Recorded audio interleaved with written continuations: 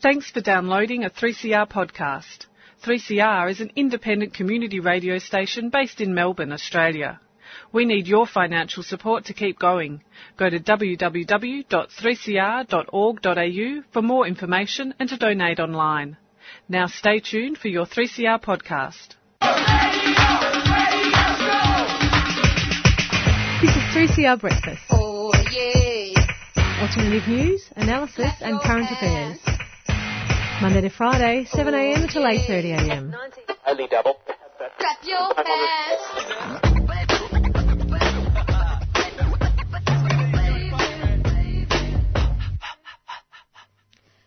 Good morning, Melbourne. Good morning. You're listening to Tuesday Breakfast with myself, Ayan and Lauren.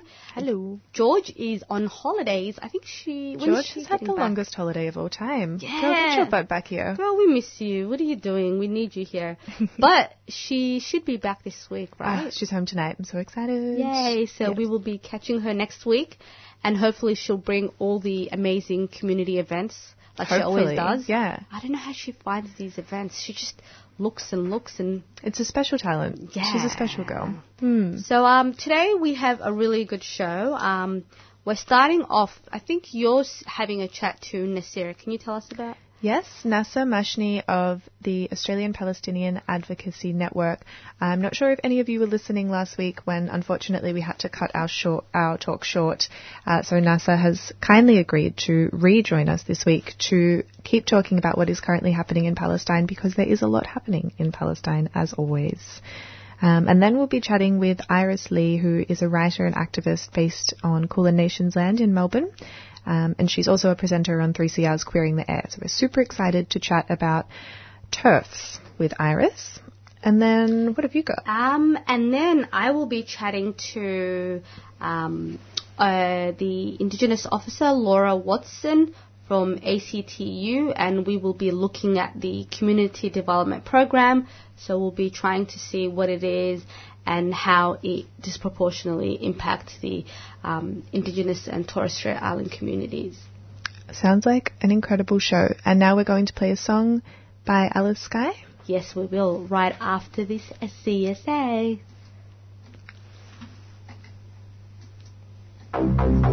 The Solidarity and Defence Fund is a democratically controlled fund that materially supports activists who are facing legal sanctions or other problems due to their stand against injustice and oppression. All contributors who pledge at least $5 a month can take part in collectively making decisions about how the fund is used. Your contributions support and grow movements for social justice and defend activists in the fight for a better world. For more information or to join, go to patreon.com/Solidarity Defence Fund. That's patreon.com/Solidarity Defence Fund. A 3CR supporter.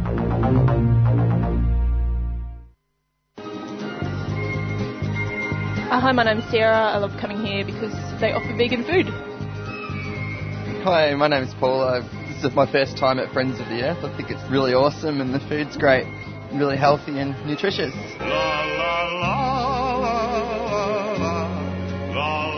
Friends of the Earth Food Co-op, 312 Smith Street, Collingwood. A tuneful experience. A 3CR supporter. Welcome back to Tuesday Breakfast. The time is... What is the time? 7:04 a.m. 7:04 a.m. Because I'm looking at the screen and it's giving me 7:03. So we will be listening to a track by Alice Skye called 60%. That's such a lovely song. Thank you so much for picking that. My pleasure. I think it's very apt at the moment. They did a bit of a speech at Falls Festival about how there aren't enough women being promoted and given space on stage in the Australian music scene, and I think that song really powerfully explains why. They're awesome. Excellent. Oh, that was Camp Cope, for anybody listening, with the song The Opener. And before that, you heard from Alice Skye with her song 60%, and the album is called You Are the Mountain. 3CR Breakfast would like to say thanks to program sponsor, the New International Bookshop, for the financial support of this program. You can find Nibs in the basement of Trades Hall at 54 Victoria Street, Carlton.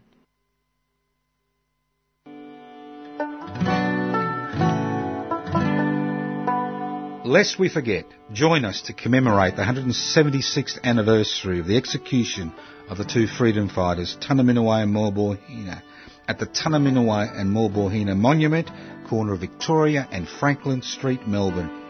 Do you know the names of the first men hanged here in Melbourne town?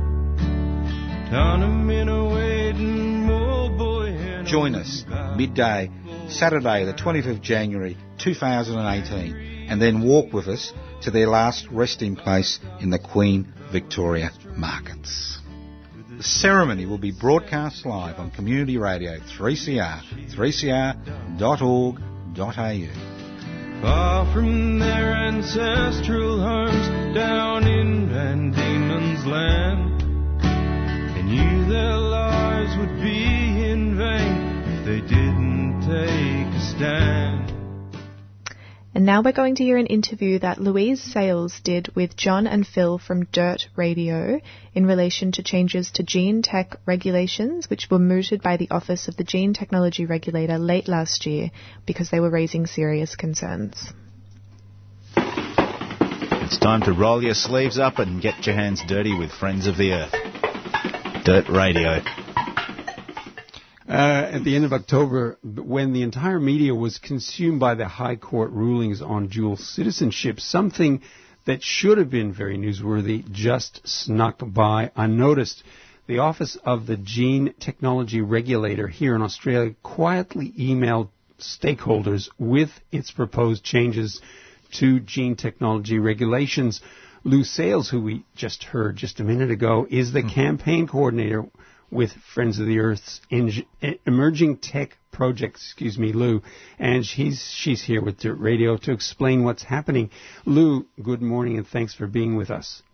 Good morning. Thanks for having me on the program. And the Office of the Gene Technology Regulator, what are they? Who are they and what do they do? So the Office of the Gene Technology Regulator is the Australian agency that's responsible for regulating genetically modified organisms in the field.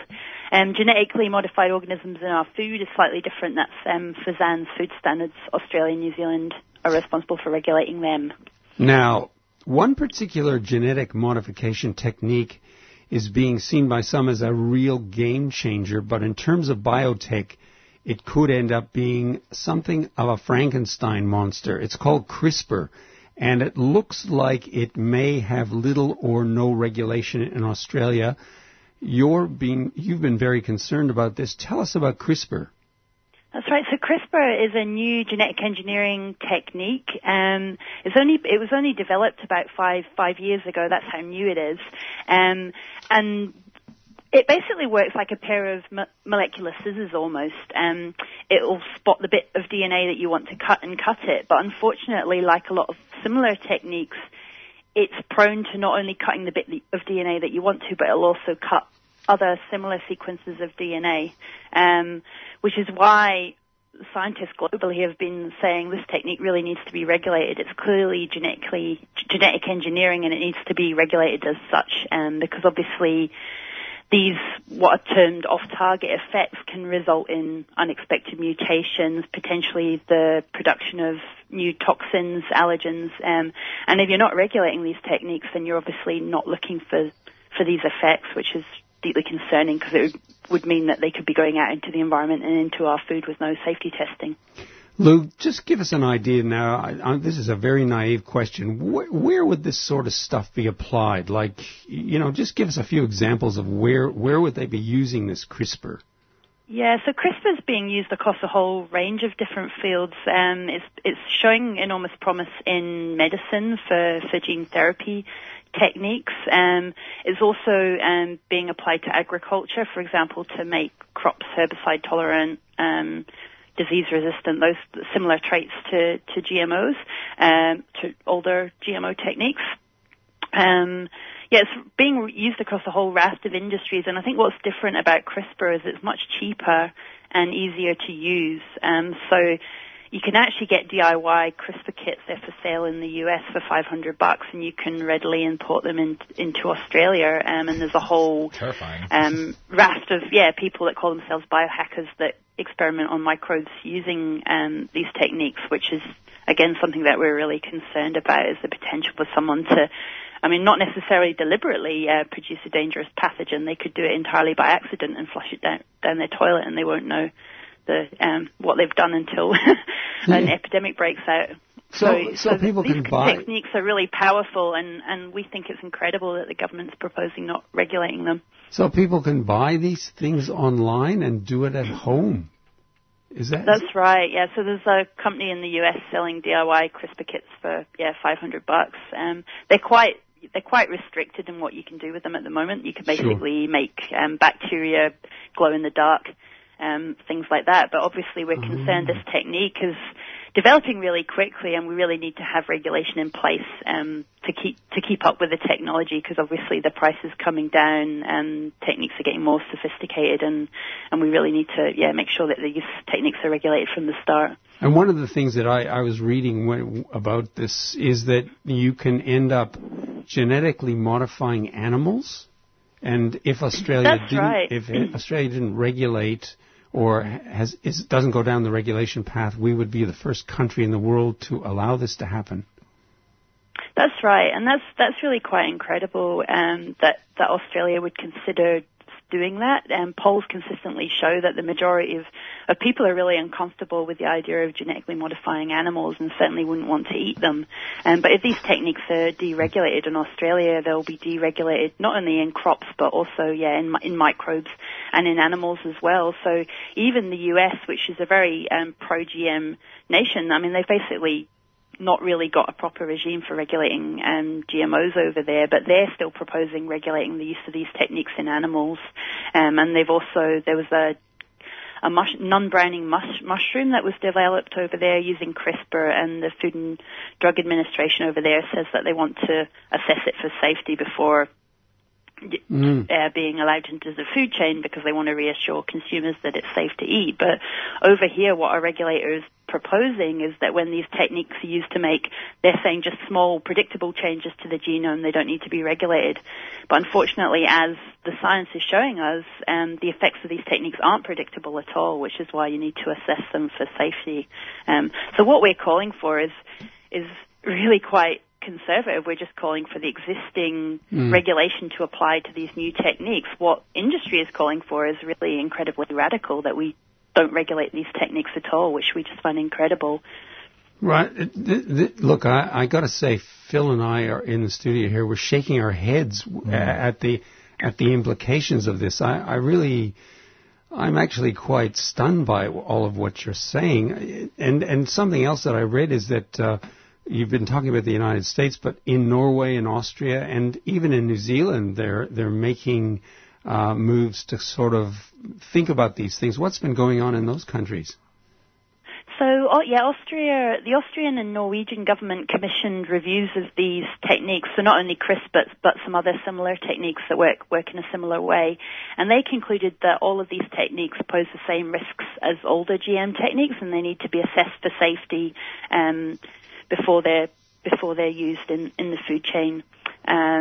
New Zealand actually last year said that they're going to regulate these techniques as GMOs, and that's largely because they're a big agricultural exporter, and they're really worried about market rejection if these techniques are deregulated there, because and there's a clear risk associated with GMOs, unapproved GMOs being released into the food chain, because there's historical examples, like in 2015, for example, China blocked $1 billion in corn imports from the US because of the presence of an unapproved GMO. And Australia could be looking at the same market risks if we're to go down this path. Because there'll be no way, if there's no regulation, there'll be no traceability throughout the food chain, and there's no way of keeping these ingredients out of our food, which is also a major concern for non-GM farmers and people that don't want to eat GM food, like myself. Exactly, and I'm amazed that the industry hasn't actually taken this on board when they're thinking about these things. The view of the Emerging Tech Project is, as you've just said, industry seems to be basically writing the rules. But how can people like us, and I'm thinking about this very seriously right now, is how do we make an intervention in this? What can we actually do? Well, there's public consultation going on at the moment, but again, we're really concerned that it's a closed shop. So we told our supporters about it, and a number of people tried to register for public consultation forums that were meant to be going on, and were denied access. They were told that there were only 20 spots available, and they wanted to make sure that a diversity of views were heard. And we think that really the public everybody should have a right to have a say on changes that are this big and significant, and we're really concerned that the whole process seems to be completely stacked. There's actually two processes that are going on at the moment. There's the gene technology technical review of the regulations, which is proposing deregulating these techniques, but there's actually a broader review of the entire Gene Technology Act. And again, there's a strong push from industry to remove, for example, the state moratoria on GMOs, so states won't be able to, say, ban GM wheat if they don't want to introduce that on economic grounds. And we're really concerned that, industry is basically writing the rules, and that there's a cabal of scientists and the GM crop industry are basically writing policy for the government. It's quite clearly a complete stitch-up. Like, if you look back to 2015, Barnaby Joyce commissioned two inquiries, one by the Productivity Commission and a House of Reps inquiry as well, both into agricultural regulation and innovation, and they both concluded that GM labelling should be removed, and that the state ban should be removed as well on GM crops. So there's a clear agenda here, and we're concerned that basically the government's just implementing the policy of the big GM crop lobby groups. Lou, there's lots more to talk about, absolutely, but we've got to go at this point. But what I would recommend, I guess, is people listening should go to your website, and that's the Emerging Tech Project at fo.org.au to catch up with more. And if they need to correspond with you, or I think there is a contact detail there as well. And I want to thank you. That's right. Yes, if you go to our website, it's emergingtech.fo.org.au. Yeah, and you can sign up for updates on the campaign and how to get involved. Okay, and all the best to you, Lou, and all your work, and keep up the good work. Yeah, thanks so much for having me on the program. Louise Sales, she's the campaign coordinator for Friends of the Earth's Emerging Tech Project, and you heard her talking there about CRISPR, the next Frankenstein monster in the tech revolution. Dirt Radio is produced by Friends of the Earth and can be heard on Tuesdays on 3CR from 9:30 a.m. until 10 a.m. at http, I did not need to say that, www.3cr.org.au/Dirt Radio. You can never be too sure. This is true. So how was your weekend? Let's talk weekend. My weekend. Oh my gosh. Do you know what? My weekend was so beautiful. I went to an all-day mimosa festival. What's that? So mimosa, which is champagne and juice. Welcome to Thornbury. It was pouring rain, but that's fine. I was with my girls, and stop sipping your tea looking at me like that. I'm getting the side eye so bad. I can't believe you added me like that. You are shameless. And honestly, I spent so much time hunting for houses because the rental market is just a nightmare. Yeah. So a good balance of like productive but, alcohol fueled. What about you? What did I get up to? I'm trying to figure out what I got up to because my brain is like, there's a lot of farting going on in my brain. Brain farts. Yes. What did I get up to? Oh, I went to the NGV. Did you see the Triennial? The tree. Yes. Which was free. So I do appreciate that. That was nice. I took my little cousins and cute. We looked around and we did this thing. It's so cute. I got them to pose under all like the main photos and stuff, and I got them to do like, I don't know if it's appropriate to say, but sort of like little cute, like, little hip hop signs, and it was so cute. Like they were really shy, and they were like, I don't think it's appropriate to do it here. I said, this is a perfect place. Oh my God. We are owning this place. Mark your territory and get down and give me some gang signs. The NGV could use a bit of intersectionality. Let's be real. Definitely. But what's interesting is because when I asked you about your holidays, the reason I asked you, because I'm being sneaky, is with Footscray. You were telling me about the changes in Footscray. How difficult it was. Yeah, it's just interesting. I mean, I grew up in Footscray, and I've then moved back as an adult and lived there or in that area on and off for years and years. But I guess, and, gentrification is easy to see driving down the street and all of that sort of thing. But it is so much harder, like unbelievably more difficult now to find a house that is affordable and safe and clean and close to public transport, because a lot of people don't drive. It's just so much more difficult. And it's really hit me this time around that, my housemate and I are on quite low incomes, but we also, neither of us drive, so we need to be close to the station or that sort of thing. And it's just so unbelievably difficult. And there is a lot of low income housing, but it's at that sort of, so competitive at this point now. There was over 100 people at the inspection for 1 2-bedroom apartment. Like, holy. And, how does anybody decide who of the 100 people who are on a low income is the most deserving of that particular house? Like, it was really, it's been a pretty... Oh, that's so challenging. And it's a shame, because Footscray is, as we all know, it's one of those places that has been a real hub for low income people and migrant families and people that just need a safe space to settle. And that's so disappointing. I've been going to Footscray since I was a little kid. Footscray is amazing during Ramadan. Everyone's there. Everyone's buying their meat, their halal meat. Everyone's shopping at the African grocers, which is amazing. And on Eid Day as well, everyone goes to the African hair salons to get their hair done.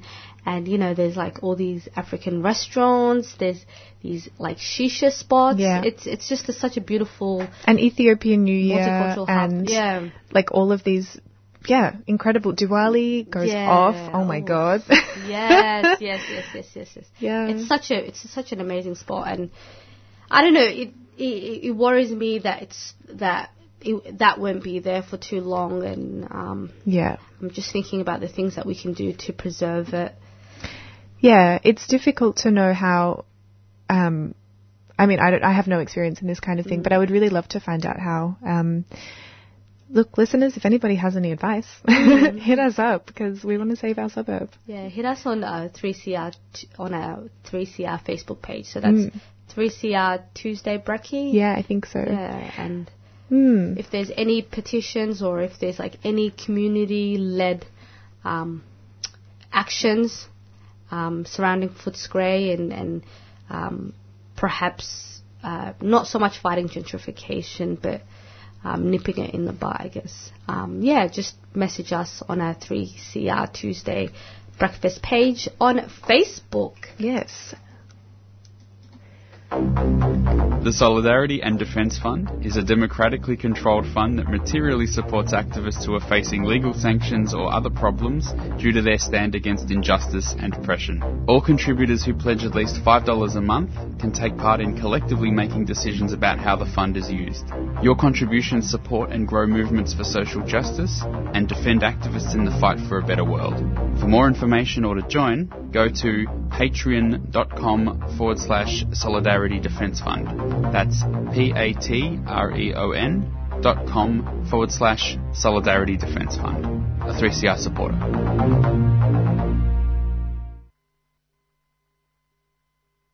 Bisexual Alliance is a non-profit organisation dedicated to raising awareness and supporting people who are bisexual, people who are multigender attracted, their partners and their families. Bisexual Alliance runs several monthly discussion groups in and outside of Melbourne to offer support, a safe space to chat about your experiences and to explore others' experience of multigender attraction. These groups are for bisexuals, those who are questioning and their loved ones. For more information, visit bi-alliance.org or email info@bi-alliance.org.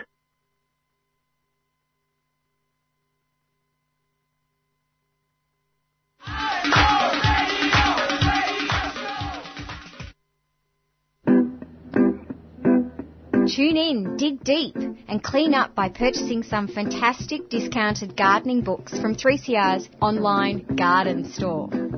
We have books on water-wise gardening, organic vegetables, roses, climbers and creepers and even clematis. It's easy. Just go to our website 3cr.org.au and follow the links on the front page. Don't have internet access? Call the station during business hours between 9 and 5 and we'll post out a catalogue in the mail. All proceeds help keep Melbourne's favourite gardening show on air for another year. Tune in 7:30am every Sunday morning.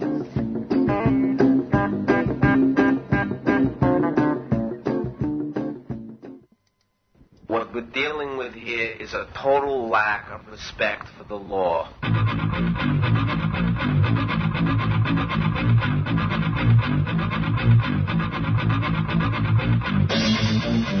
Tune in to Done by Law. An informal and irreverent look at the law.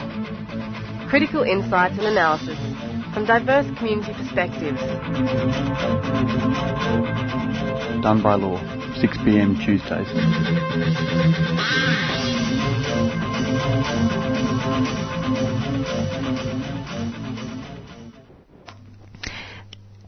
So our guest that we'd organised for this morning did not quite work out. However, we have some audio recorded at a Black Lives Matter rally in Kensington late last year, which is very important still. It continues to be important, and especially in the lead up to Invasion Day, there was a lot of really great solidarity at the rally between Indigenous and non-Indigenous Black Australian communities. So have a listen and have a think about it, and we will see you at the Invasion Day rallies, hopefully. Say it loud, say it clear. Racists are not welcome here. Say it loud, say it clear. Racists are not welcome here. Say it loud, say it clear. Racists are not welcome here. Say it loud. Because some of you may not know, actually, this week to have this rally organised was a huge struggle, a major effort. We had to deal with police saying, change the name of the rally, saying, will you even be allowed to have it here? We had to deal with the local Labor MP, tell people in this area not to come, that there'd be trouble. It's shameful, it's an absolute disgrace.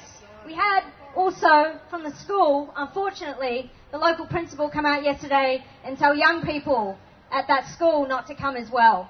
So anyone who is standing here right now is standing up to a lot of oppression, a lot of hatred. And we're standing in solidarity with them. To represent our community from what's happened on the 4th of December. It's not, I'm sure everyone's aware what happened that night. It was really brutal. I don't think a lot of coverage has happened past 9 o'clock when the SWAT team came on to the estate and was really brutal towards the kids, especially the youth, So that's why I'm here. I'm here to support our community, and it is a rally for Black Lives Matters, but all lives matter, and that's why I'm here. Well, the reason I came out, I politically identify as a socialist for one thing, so obviously I think there's a common interest in fighting against racism, like racist scapegoating of, vulnerable people, oppressed people in society. So I think it's like the duty of collective, ordinary people, workers, to come out and stand against that, because I think solidarity, those kind of values historically are how you can fight against racism and actually one day end it. So I went to the community meeting that was held just in the community centre over there the other day, and I heard the accounts of people who lived in the towers and what they experienced that night from both the alt-right and the neo-Nazis and the police, and how upset they were and how important it was to them to sort of have some sort of position where they got together and sort of identified themselves to the public as, being hurt and needing better support. So came down to support them on that. So. I think I'm here today to show support to the local residents. I'm not a local resident. To show support to local residents, especially in regards to what happened to them about a couple of weeks ago, to stand together to show that they're not isolated. Often these communities can feel very isolated, and we are here to say that we're in solidarity with you. We know what you go through. We're against racism, and we're in support of you. Events like this, where the community can come together and be strong and be united, will help us move forward to working with not only the police, but, council and local organisations in the community and stuff like that. So hopefully it'll all go well. Milo should never have been allowed to speak here. He was welcomed by the police. He was welcomed by our higher authority. He was escorted into a place that was built by the people he wants to terminate. This place it's built by us, and he wants to get rid of us. And yet the police paved the way and allowed him to intrude and walk in. The police paved a way for a hate preacher. He is an actual terrorist. And while they did that, they had their backs against the people of Flemington, the people of this community, and they had their pepper sprays towards us. They did this to a community of people that they already have a strained relationship with. They have a decade history of racial profiling in this very community with these very people, and yet they happily turned their backs towards us when we needed it the most. Victoria Police has been stopping black men driving here with a Caucasian girl in their car and asking the girl if she's okay because she's in the car with a black man. They've been asking young black kids off the street if they knew something about the robbery that happened a week ago. They have been getting groups of African kids and asking them stereotypical questions, selling them the portrait that they've already painted of them, and convincing them that despite being born here, these African kids, these Muslim kids, these different kids will always have to answer to the higher Caucasian authority. They coax them to accept this feeling of being an outsider, ready to be questioned because someone that looks like them is blacklisted in their books. We have reports, we've done our research, we come from Police Accountability Project, we come from legal centres, we've gone into this and we have proof that in this community defined by these parameters, that the police continue to harass and racially profile us based on the colour of our skin and what we bear on our heads. We respect freedom of speech, yes, but we do not stand for freedom of alienation. We do not stand for freedom of double standards. We will not allow colorism. We will not facilitate the freedom of police authority to make us feel like we owe them an explanation for the stigma they associate to the colour of our skin and the clothes we wear and the religion we follow. We respect freedom of speech, but there is no freedom in hate. There is no freedom in Australia's black history repeating itself in 2017. There is no freedom in being interrogated by the government and the authorities' eyes. What about our freedom? We want freedom from historical oppression and stigma that is associated with our beings because we are Muslim, because we are black, and because we are different. We want that freedom. We will fight for our freedom and our equal representation. Okay? Our speech is equally as significant to deserve police protection, not police interrogation. Arab, Asian and white, unite, unite, unite to fight the right. Black, indigenous, Arab, Asian and white, unite, unite, unite to fight the right. Black, indigenous, Arab, Asian and white, unite, unite, unite to fight the right. Black, indigenous, Arab, Asian and white, unite, unite, unite to fight the right. And that was some audio that we recorded at a Black Lives Matter rally in late December 2017. Can you believe we are already in 2018? How time flies by. My goodness. So now we are lucky enough to be joined on the phone by Iris Lee, who is a writer and an activist based in the Kulin Nations, and she has written for The Lifted Brow, and she also presents on 3CR's very own Queering the Air. Good morning, Iris. Thank you for joining us. Good morning. Thanks for having me. Pleasure. So, everybody at the studio was shocked that I hadn't met you before or run into you, but I was raving and raving about this article that you wrote recently that was published on Archer magazine, and it's called TERF's Uprising, Trans Exclusionary Radical Feminist Gatekeeping Womanhood. Fantastic title, P.S. Love the gatekeeping. So I was wondering if maybe you could start by telling us, what is a TERF? So a TERF is an acronym that emerged, I think, in 2008 in response to, I guess, like a section of feminism that was excluding trans people, particularly trans women. So it stands for Trans Exclusionary Radical Feminist. So yeah, I guess I think in some ways I think the term is quite fair to TERF. I mean not fair. I think it's too generous, because I think any sort of feminism that excludes trans women isn't really feminism. So I think there's limitations to the term, but it's become a very commonly held term for trans exclusion. Kind of like a mild, almost like a euphemism maybe for the way that they actually treat people and the way that people actually feel and are put in danger by their beliefs, maybe?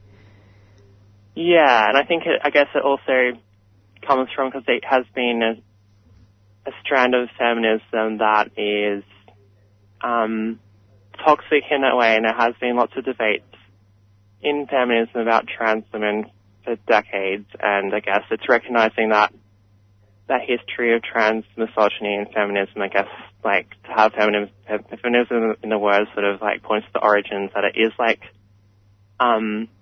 is the thing that's happened on the left and in progressive circles a lot.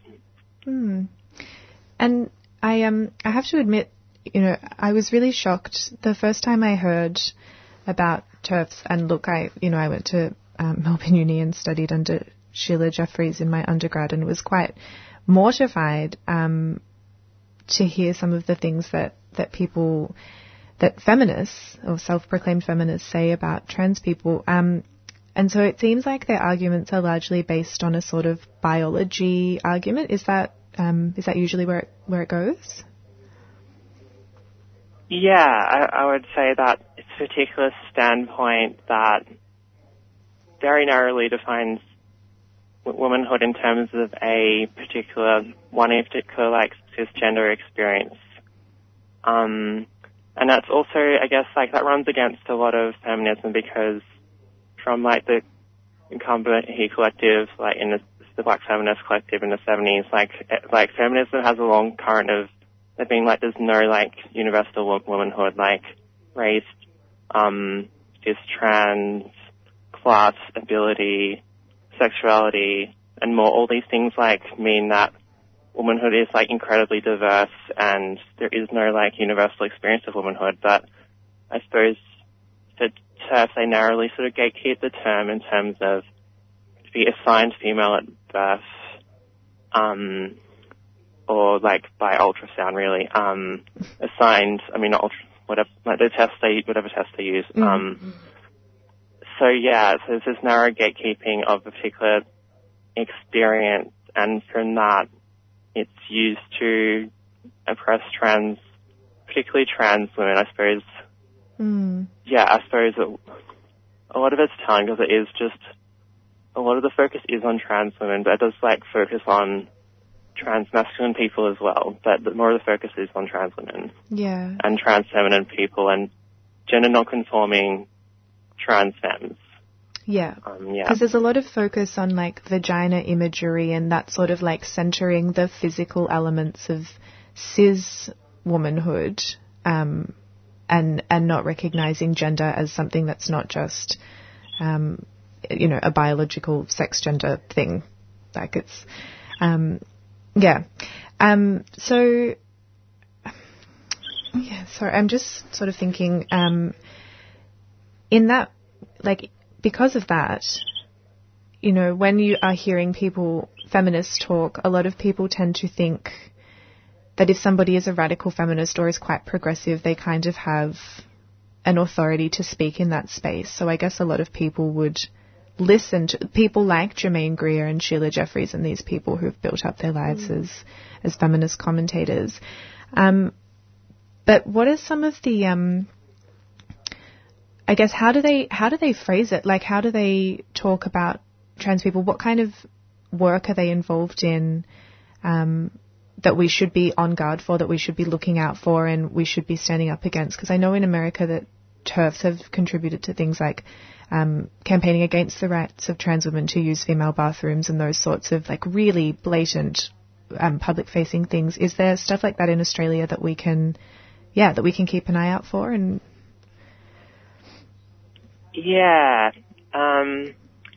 I suppose a lot of things are hard to know because there's small groups of people, and unless you're inside those groups, it's hard to know. And there's not there's not as big TERF contingents as in the UK and US in Australia at the moment, but we have like pockets of TERF around. We saw like a sort of organised contingent of TERF and also and they sort of go hand in hand with sex worker exclusionary radical feminists as well. We saw a contingent of them at International Women's Day last year. And earlier this year they tried to do some put up some posters and stickers there's a small group called the Untamable Shrews, I think, and they had an event earlier in the year, and so sometimes we see an effort to put out a lot of stickers and posters that are anti-trans, that are like trans misogynist. So we see that sort of thing.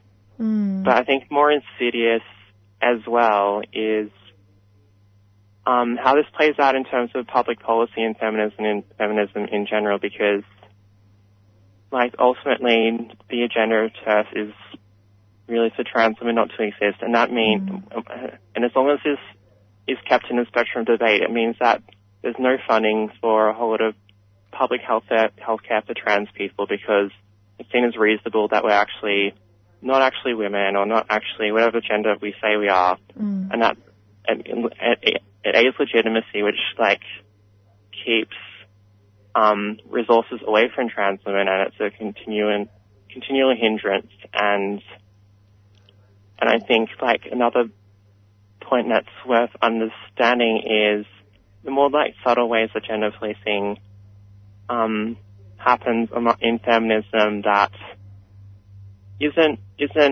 done by TERF, but it's the way in which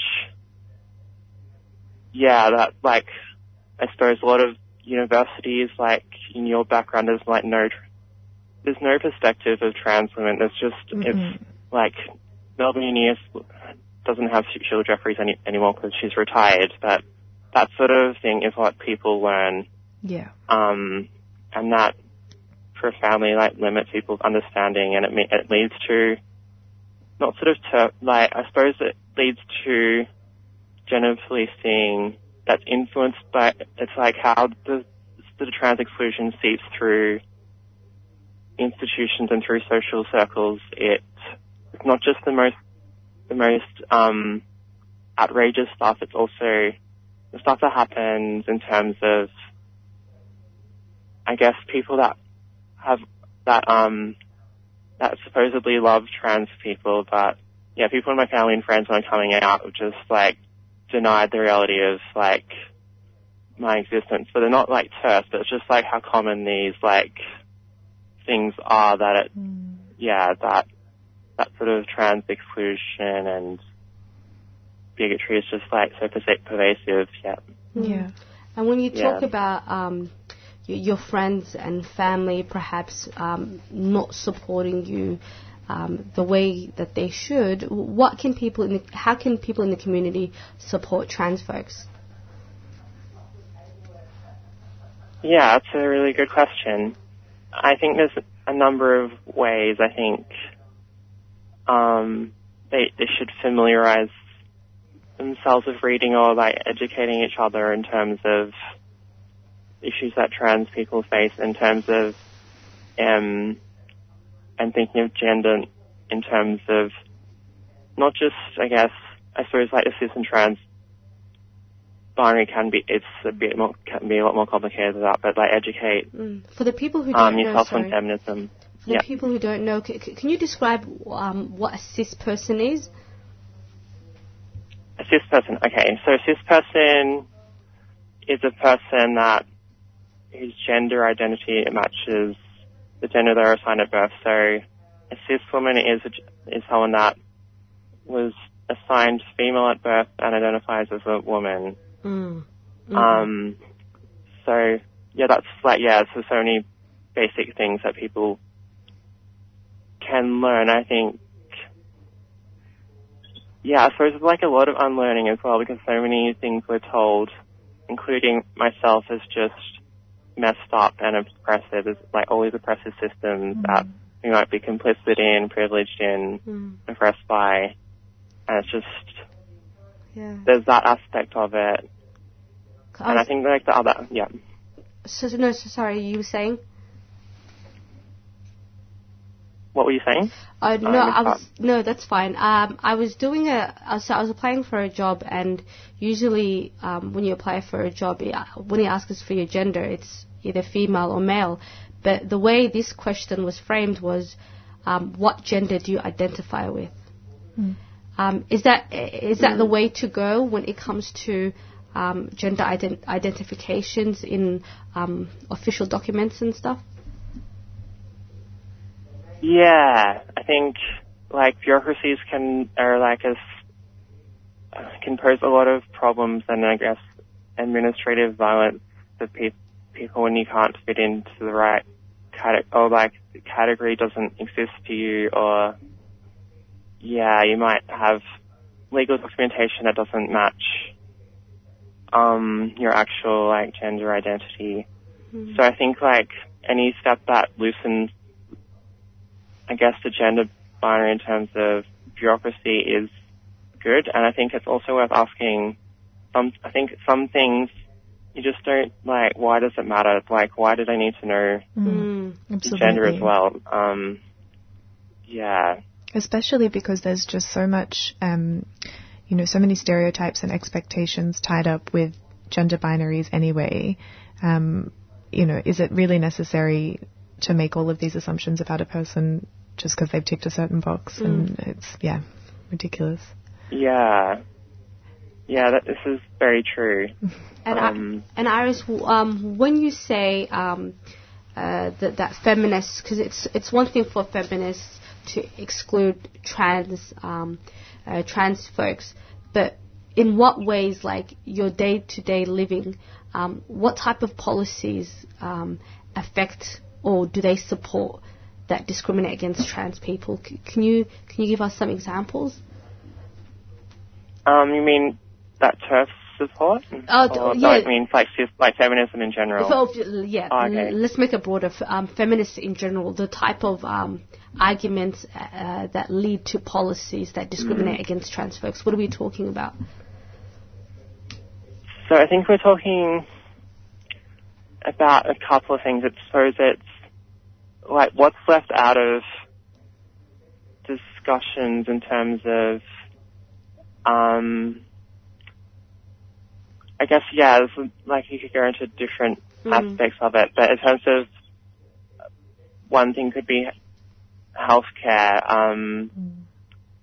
and in terms of a feminist movement, like supporting smash of healthcare, the healthcare system is underfunded.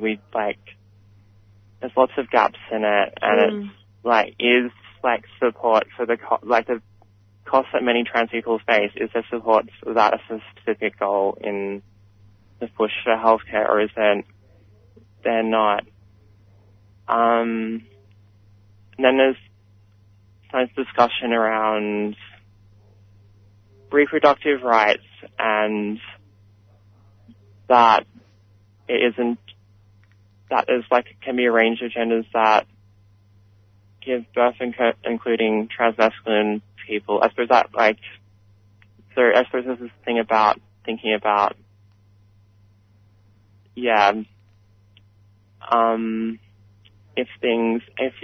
if the stuff about that gender, that the trans people exist, is like included in the discussion, or is it not? And does that mean that everything's sidelined by that, I guess?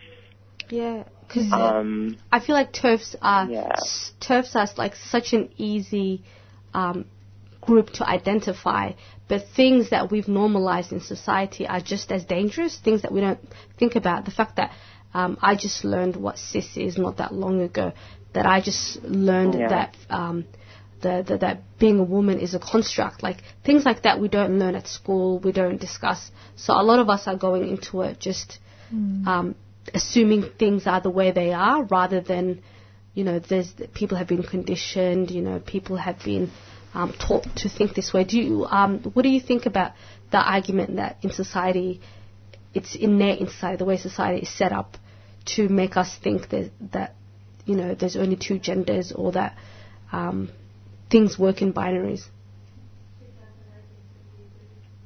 The argument that, what do I think about? That society is made up in binaries. Because a lot of the time we don't know that. Like, a lot of people, unless you're like really educated, or you've got friends who can familiarize you with this material, a lot of us don't know. So do you think do you think much is being done to educate the community about looking at things not in a binary lens? Yeah, I think that's an important question. It's like an ongoing struggle to, like, I guess, unlearn the sort of education you get in terms of the status quo. And I suppose like a lot of time we'd like taught to see things from the privileged position, or the default position on anything. So once you're exposed to a different perspective, I guess it challenges people's thinkings, and it challenges. It's just annoying that you've people's got to wait. worldview. Yeah, it's just annoying that you've got to wait till university to, have access to these readings and I guess have access to these different perspectives. I wish. Well, that's why safe schools would have been such a useful thing for so many children, I think. And also parents, it's one of those things that it can be formal education, but I think if there's, as you were saying, Iris, as well, just visibility in different circles and just not erasure, so that people are at least aware and have the idea in their mind that gender is not a binary, and that will come into their thinking in other ways, and then parents will do that in front of their children and those sorts of things. It has to be a whole community change, I guess.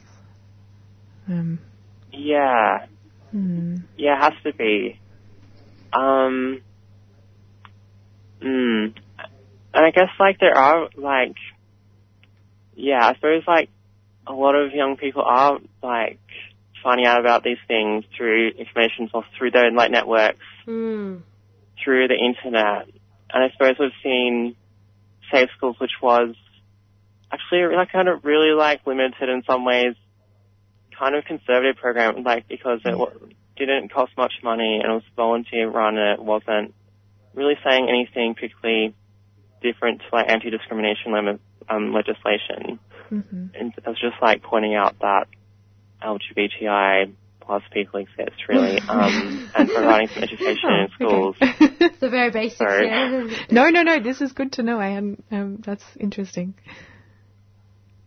But I suppose the good thing I think is with despite, I suppose, a lot of this stuff not being formally like in the curriculum, there are like pockets of people that are learning about it, but I think like it's quite uneven, and a lot of people, a lot of schools are quite conservative and I suppose to be a gender or sexual minority in that school, and like a lot of schools is quite difficult, and I suppose, it's worrying how the same things are playing out over and over again, and I suppose that all it needs to be, challenged in some way. Yeah, and absolutely. Before we let you go, Iris, one final thing. I think we already discussed it, but can you reiterate some things that our listeners and people in the community can do to support trans folks? Yeah, I think people in the community should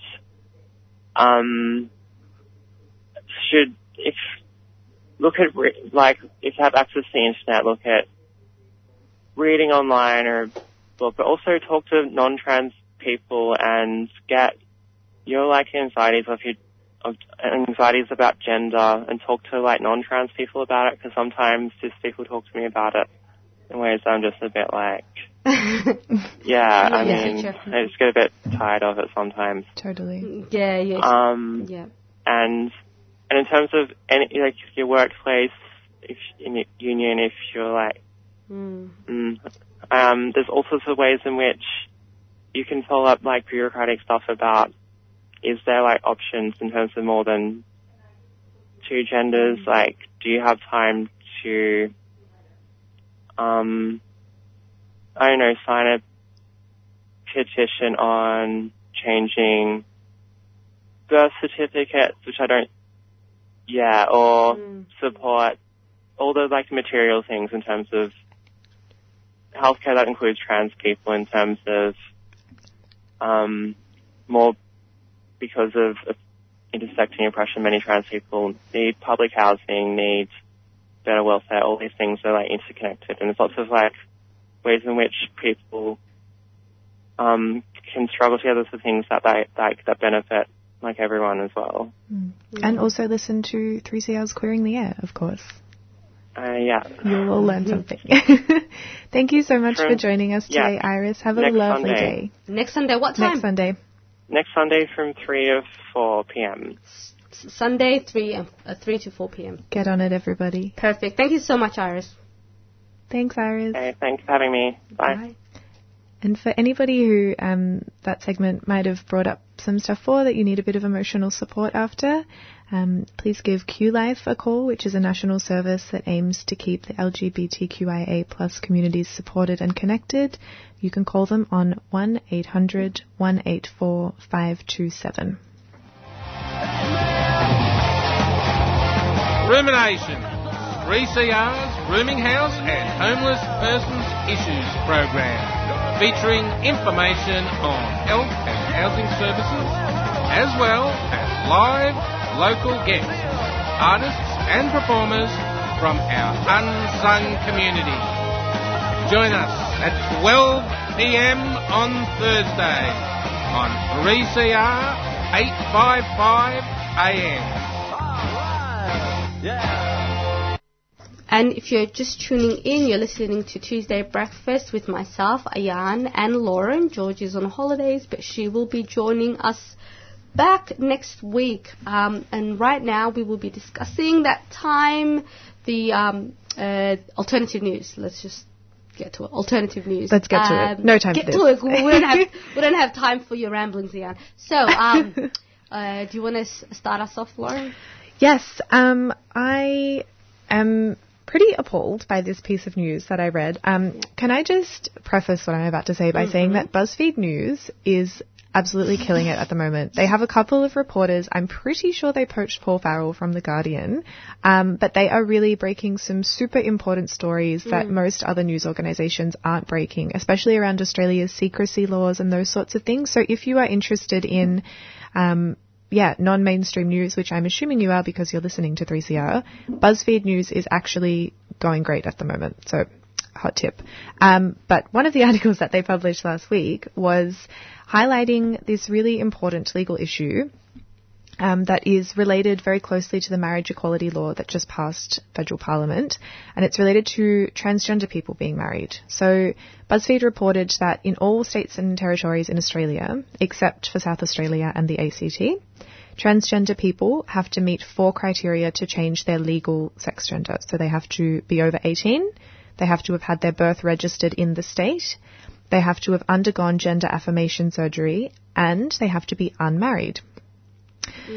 So BuzzFeed understand that the laws were made to prevent same-sex marriages prior to, obviously, marriage equality laws being passed. So an example of this was is Senator Janet Rice, a Green senator, and her wife Penny. So Penny transitioned after she and Janet were married, but she can't change the sex on her birth certificate because it would require her and Janet to get divorced. So basically people are being forced to decide between marrying someone they love or, as one of the people interviewed in the article said, being recognised as my true self.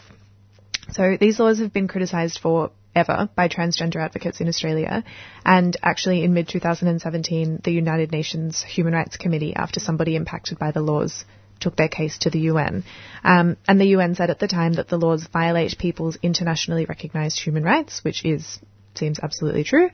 So there's been a bit of a renewed push for the laws to be changed now that marriage equality has been legislated, but BuzzFeed also reported that in Victoria this might be difficult because as late as 2016, our state parliament voted to keep them in force. So hopefully, look, the Victorian Attorney General, Martin Pakula, is apparently looking forward to trying again this year, but unsure how that's going to go. But we will keep an eye on this space and report back. But I was pretty horrified that that's still a thing in Australia in 2018. You know, every time we say, I know. It's like... Well, am I even horrified? Big time.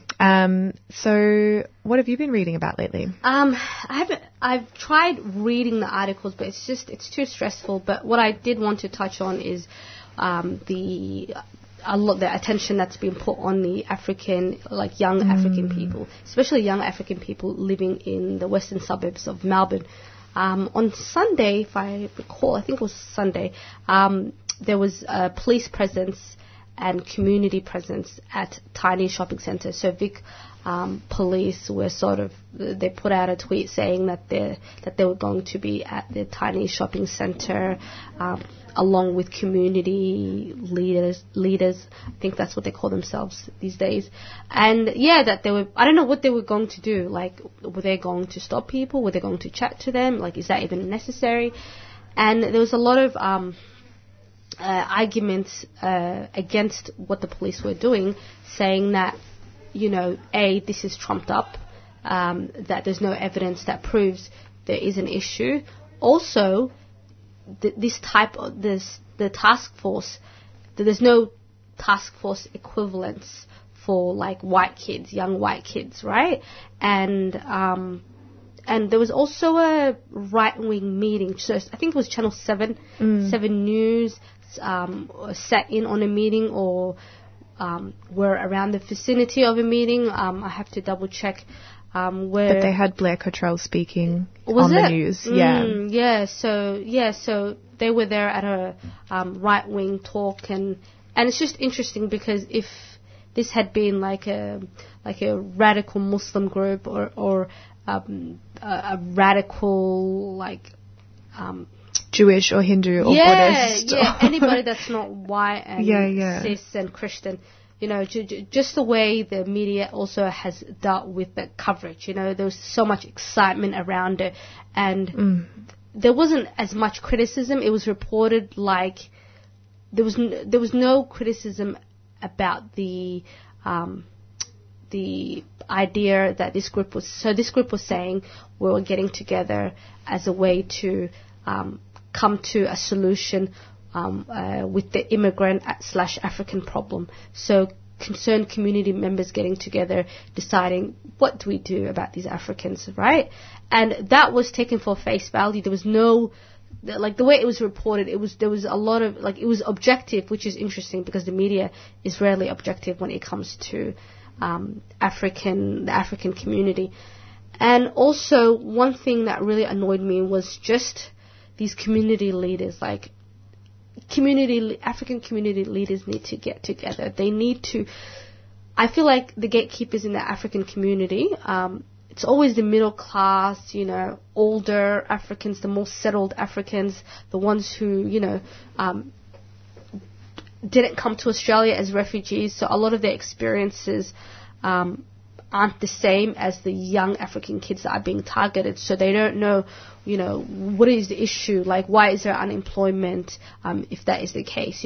Why are young people staying out on the streets really late? What opportunities exist for young people?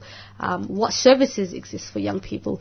Where are young African people or African families? Where are they being housed, right? Are they being housed in areas where there's access to community support, good schools, all these things? None of that is looked at.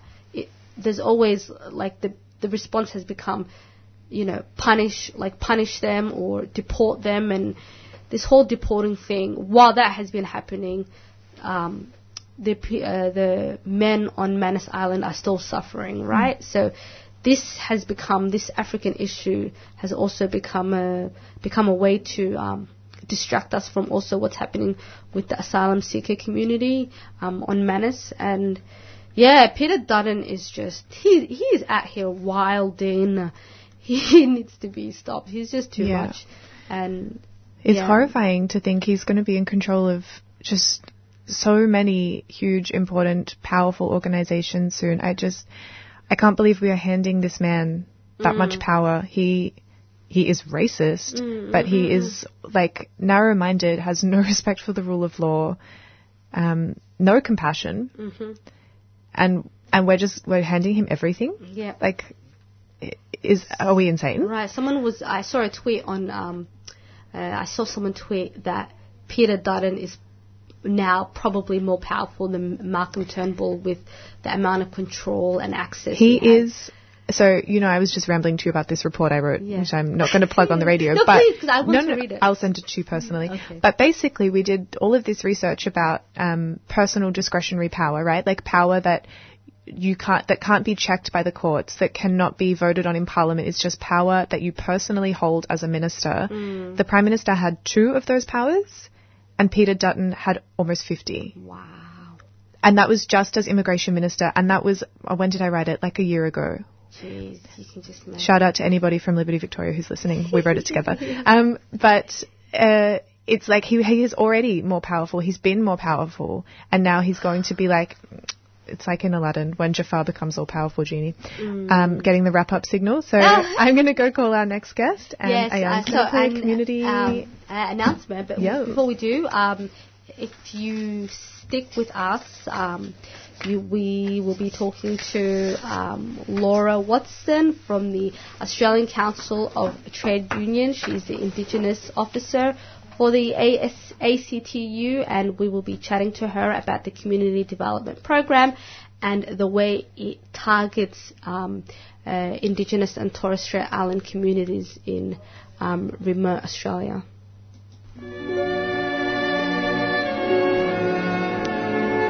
Great Voices CDs on 3CR. These CDs are a unique collection. Now you can go to 3cr.org.au and you can order online all the 20 CDs, 15 issues, for $160 postage paid. Or check the individual issues and read each track on it.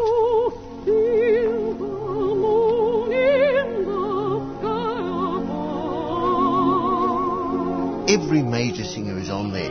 You'll be excited and entranced. Go to 3cr.org.au now and check out the wonderful Great Voices CDs.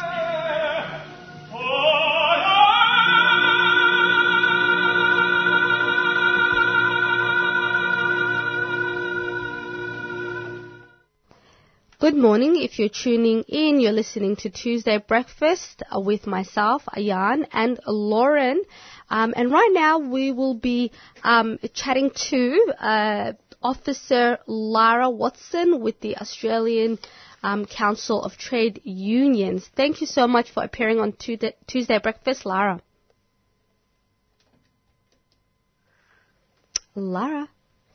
Hello. Hi, sorry. That's all right. Thank you for having me. I can hear you. Yes, okay, I can hear you now perfectly. We had you on earlier in the year when you created the, sorry, I'm drawing a blank, the First Nations Workers Alliance. Yep, perfect.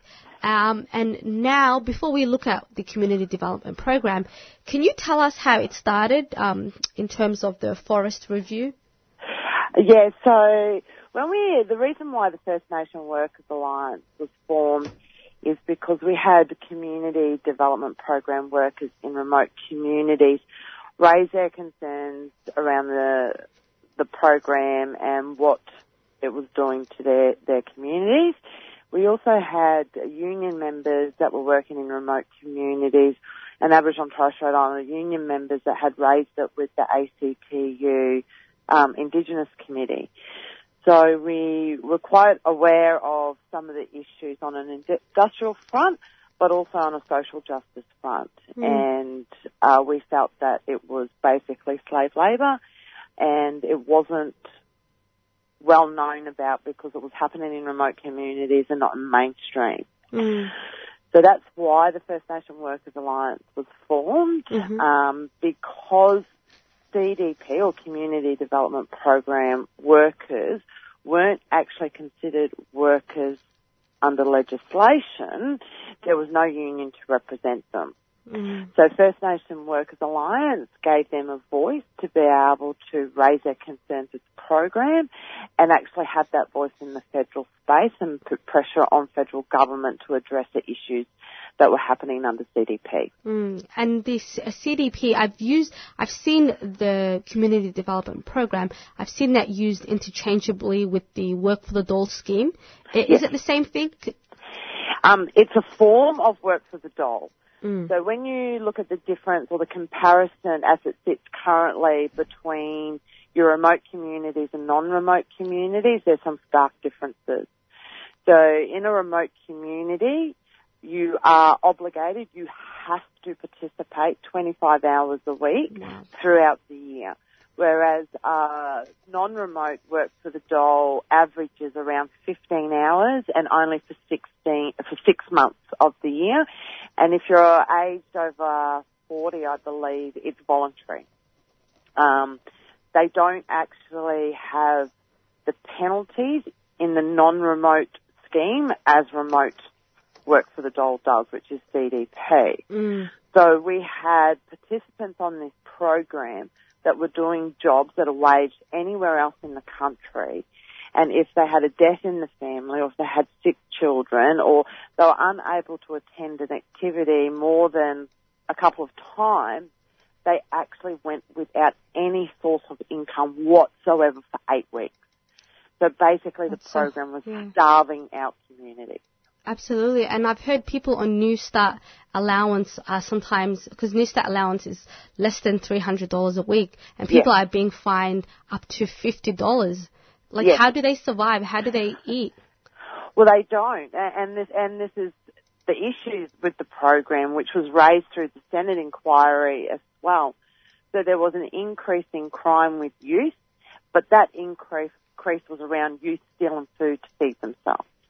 We found that there were remote community people that were moving off a country into hub towns like Alice Springs because they just couldn't survive without any source of income. And then they would go in and stay with family and friends, or they would go on to a job-ready program, not the CDP, that allowed them to actually get an income as opposed to CDP. So there was a lot of issues. There was an increase in mental health. It was just kind of like a domino effect. So if you have one worker that didn't turn up, that was penalised for 8 weeks, then that affects their family. So then there was pressure on the extended family. And it just kind of ran through these communities like a domino and in a negative impact. And are there things in the CDP that acknowledges, because sometimes it's hard, women being the carers, to have to leave their communities and travel so far? Like, is there anything, or people with disability living in remote areas, is that acknowledged? Is there things done for them, or are they expected to just go ahead and do it? There wasn't too many feel-good stories that we come across with our community visits. But in these remote communities, services, like if you've got a disability or if you're a carer, are extremely limited to start with. So it's not like us where we live in a city area or in a regional area where we have access to services to assist us with disability or with someone that is ill within the family. That's not readily available in our remote communities. So one, to actually apply for that kind of assistance, often they can't do it in the community in which they live, so they have to travel up to 3 days to first apply, and then, it's a long, drawn-out process to start with, let alone then having the implications of CDP on top of that. Yeah. So we were actually finding that people were opting to go 8 weeks without, because it's just too hard to have those issues recognised. And it really is a sad state of affairs.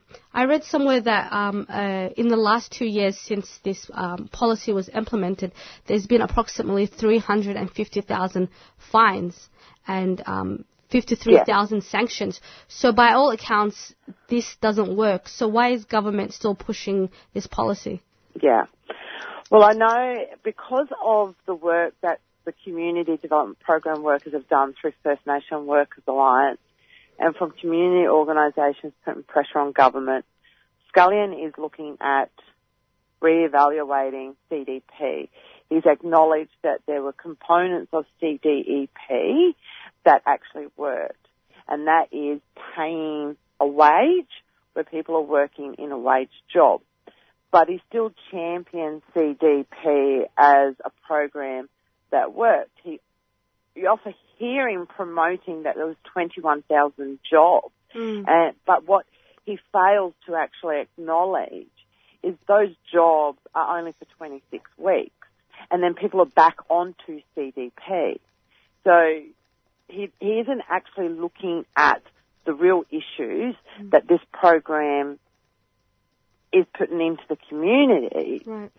And he really does need to take a harder look on building an economic base in communities and delivering training opportunities that further into real jobs and real employment, not top-up wages on a welfare system that actually assists the community build an economic base and uplifts the community.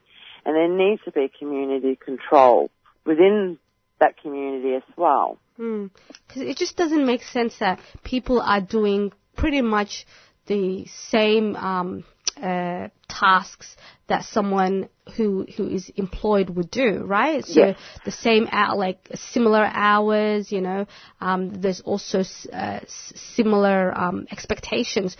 So why aren't they being paid? Like it doesn't make sense. It doesn't make sense. Free labor. It is free labour, it's slave labour. And it doesn't make sense, but when you've got remote communities and you've got a minority population and this isn't being promoted in mainstream media and people can't actually see what is happening with facts, it's easy to forget what's happening if you don't live there. And that was one of our tasks, was raising the issues more broadly so people understood exactly what was happening in these communities. And that put pressure on government as well, as people actually learnt, oh my God, this is happening in Australia, this can't be allowed to happen. It just, it boggles your mind, but like you said, many people aren't aware of it, and I think if there was more like promotion and if people highlighted what was happening, perhaps people would be outraged enough to do something. Before we let you go, Lara, are there things that we can do to, bring it to people's attentions or ways to challenge this policy? Yeah, most definitely. people can contact their local member to ensure to keep pressure on government that the current CDP program is eradicated and that there is a real wage program implemented that leads to real jobs. People can get on and support the First Nation Workers Alliance and the Wage Justice Campaign for CDP workers through their Facebook or website. And definitely keep an ear out and have conversations with people more broadly. So the more conversations we have about what's really happening in our remote community and the injustice that happens there, you know, the more people understand, because they're not going to hear it from mainstream media. The only stuff they're going to hear is twisted negative stories, and there's some really great feel-good stories of our remote community supporting, you know, more broadly community initiatives and incentives that they put in place. So it'd be really great just to have those conversations and understand what's happening. Consultation is so important. And I guess that's what CDP, one of the things CDP was missing is that the consultation is what the community members asked for. And and as we know, White Australia never seems to want to ask the community that they're uprooting. And anyways, sorry, getting sidetracked. This is really disheartening. No, that's all right. Broader Australia needs to realise that our remote communities are often the guinea pigs for what will initially get rolled out more broadly. Exactly. And that's one of the reasons the wider community should know about it. As you said, like, it's coming, but and we will all feel it right now. Just because it's not affecting us doesn't mean it's not important. Thank you so much for coming on the show. No, thank you for having us. All right, you take care. You too. Bye. And that was Lara Watson. Lara Watson is the Indigenous officer at the Australian... You've been listening to a 3CR podcast produced in the studios of independent community radio station 3CR in Melbourne, Australia. For more information, go to allthews.3cr.org.au. Sorry, I always forget the acronym for the Australian Council of Trade Union. And that is all for us. I think we're running a bit late, so we will see you next Tuesday. You've been listening to a 3CR podcast produced in the studios of independent community radio station 3CR in Melbourne, Australia. For more information, go to allthews.3cr.org.au.